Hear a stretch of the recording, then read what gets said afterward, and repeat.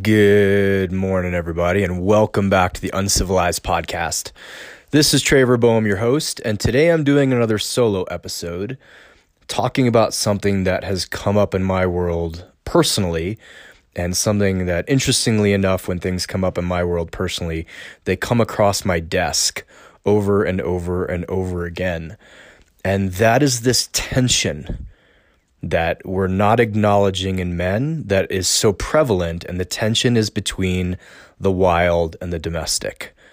And I'm going to read you that chapter of my book in a second, but want to share first that I was listening to Boyd Vardy's book. I think it's The Lion Tracker's Guide to Life.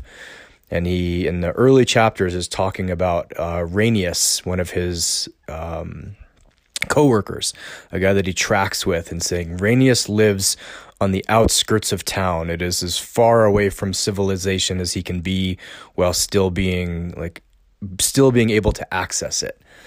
And I thought about that, and it landed, and it really moved me, thinking about how often men get stuck in this binary idea, or the challenge that we have is this binary idea that we need to either go live in the woods by ourselves and grow our own food and hunt our own food and be fully wild, or complete city dwellers that are, driving a Prius, going to an office, wearing ironed khakis, typing all day, going home, watching TV, living on social media, etc. And I feel the tension between those two. I feel the pull, right? I'm friends with Kalle Floden, if you guys know that episode I did with him, and he's the YouTuber who bought a cabin in, I think, Sweden, way out there. And his YouTube channel has exploded because it's just brilliant video of him showing the world how he lives in the woods and how he's building this property and raising dogs and living out there with his girlfriend. And yet, I talk to him regularly, and he says, yes, I live out here. I'm in the woods. I have to cut wood to burn fire to make my dinner, to make my coffee in the morning. He's got no electricity there, or very little. Let's say he does have electricity, but the heat is still all wood fire. And so he's out there, but he also makes a living shooting YouTube videos, editing YouTube videos, and then obviously getting monetized from that. So there is this tension, right? I know very few men, maybe because I'm not introduced to them, who are full wilderness guys, just living out there in the woods, right? No health insurance, no car, no nothing. They're just wild men. But I know they exist. And I do know a lot of guys on the other side of the coin who are full city dwellers. And when I look at the kind of mass of men and our problems, our challenges, our hurts, our wounds, our addictions, the things that are fucking us up, it's because we've gone too far into the city and disconnected. We've killed the relationship that we used to have with nature, and we've killed the relationship we used to have with our own wildness. And so that tension, guys, I don't have an answer for you here. I'm not going to say, okay, you need to spend 60% of your time in the woods on a trail making your own fire, and 40% of your time, and if you hit that balance, everything will be great. But I think we need to recognize the disconnection from nature, the disconnection from wildness, and the disconnection from a relationship, more importantly, with those ideas that leaves us feeling even more isolated, that leaves us feeling even more lonely, that leaves us feeling even more alone than if we could create the relationship with the wilderness, with nature, right? This may sound super hippie and esoteric and be what the fuck's this guy talking about? But imagine if you did wake up and have a relationship with the sun, and you did wake up and you had a relationship with the land. You knew the land. The land could speak to you, right? Michael Gay always says the land where he was born speaks to him.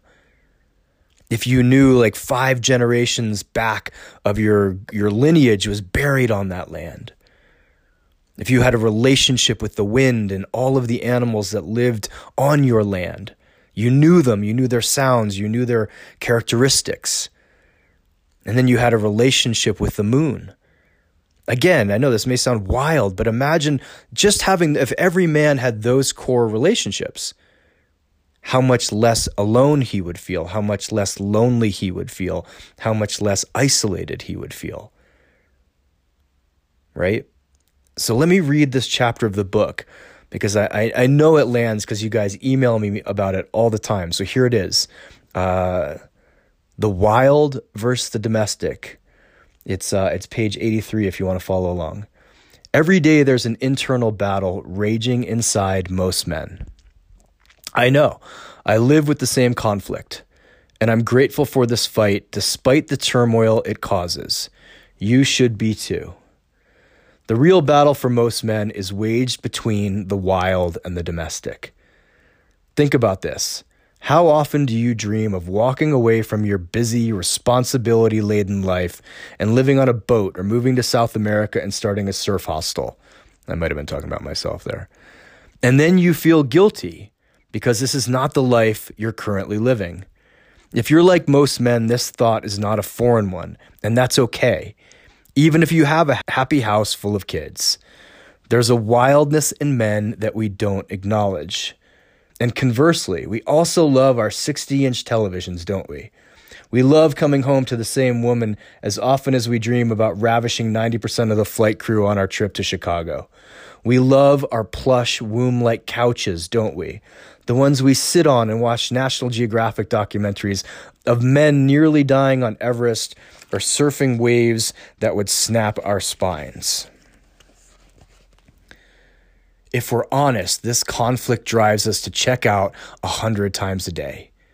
We feel it and we hop on Instagram and we numb out. We feel it and we reach for a beer or make ourselves something to eat. We feel it and we fire up a joint, jerk off to people pretending to have sex on our computer screens, and a million other things. We shut down when we feel it. I think that's one of the key sentences here. We shut down when we feel it. Here's a new weapon for you to put in your arsenal. You can use this conflict to your advantage. Anytime there are opposites in your life, they create an extraordinary amount of energy. This is from a Jungian thought, the tension of opposites. Think of the polarity between the positive and negative ends of a battery. Psychiatrist Carl Jung called this the tension of opposites. Last weekend, I lay in bed after a marathon session with a woman I've been seeing, and she asked, "Where do you get the energy to do everything you do?"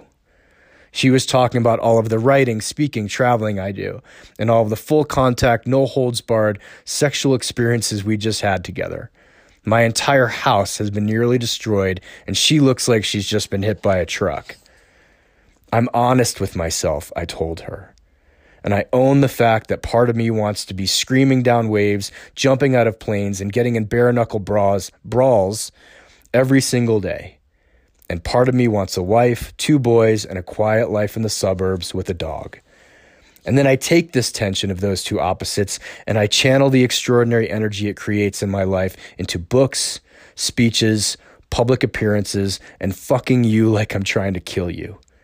She burst out laughing and then passed out for 2 hours while I went in the next room and did push-ups. Harness this, my brother. Let the tension build when you feel it. Don't numb it, stuff it down, or ignore it. Harness it and be thankful that you now have a potent fuel source for building your uncivilized life. Yours uncivilized, Traver. So guys, rather than deny this, right? And rather than perhaps like turn it into doing something by proxy. Like, so rather than watching football, rather than hopping on Instagram and looking at photographers who are filming in the wild or taking pictures in the wild, rather than bypassing it, my advice here is to do something with it. Channel it. Get outside. Right? I'm preparing to walk the Camino with love bombs and a bunch of people. So every morning at 6, I'm throwing on a 25-pound backpack and walking for 3 miles. And I'm kind of in the suburbs here in Colorado, but I'm walking by a river. And I'm trying to take notice of like which squirrels live where, which ducks live where, what dogs am I running into on the walk. Something so it feels more natural, because right now I can't disappear to the mountains for 3 weeks. right? I'm getting ready for a workshop in Austin in 2 weeks. I can't go back to Costa Rica right now and surf the waves I want to surf that remind me how small I am. There's chapters of our lives that will be more domestic. But I know that if I ignored that wildness, if I didn't go to jiu-jitsu, if I didn't walk the river, if I didn't push my body, I would most likely end up back in addiction, like so many men are. So my advice is, don't discount the wildness in you. It doesn't mean that you have to go to the extreme and now like plan a trip to climb Everest next summer, but you do have to honor it. And you can do so by creating a relationship with the sun, with the relationship with the earth, with the relationship of the animals where you live, with the relationship with the moon. And by getting outside, spending some time in nature, and honoring the part of you that is still wild. All right, fellas, I hope this episode helps. Please, if you would, pass this on, share it with another man, help me grow the podcast, help us grow the movement. The movement is growing, and it needs more men daily to recognize the disconnect that the civilized world requires. It wants you fucking domestic only. So please share this. All right, have a kick-ass day.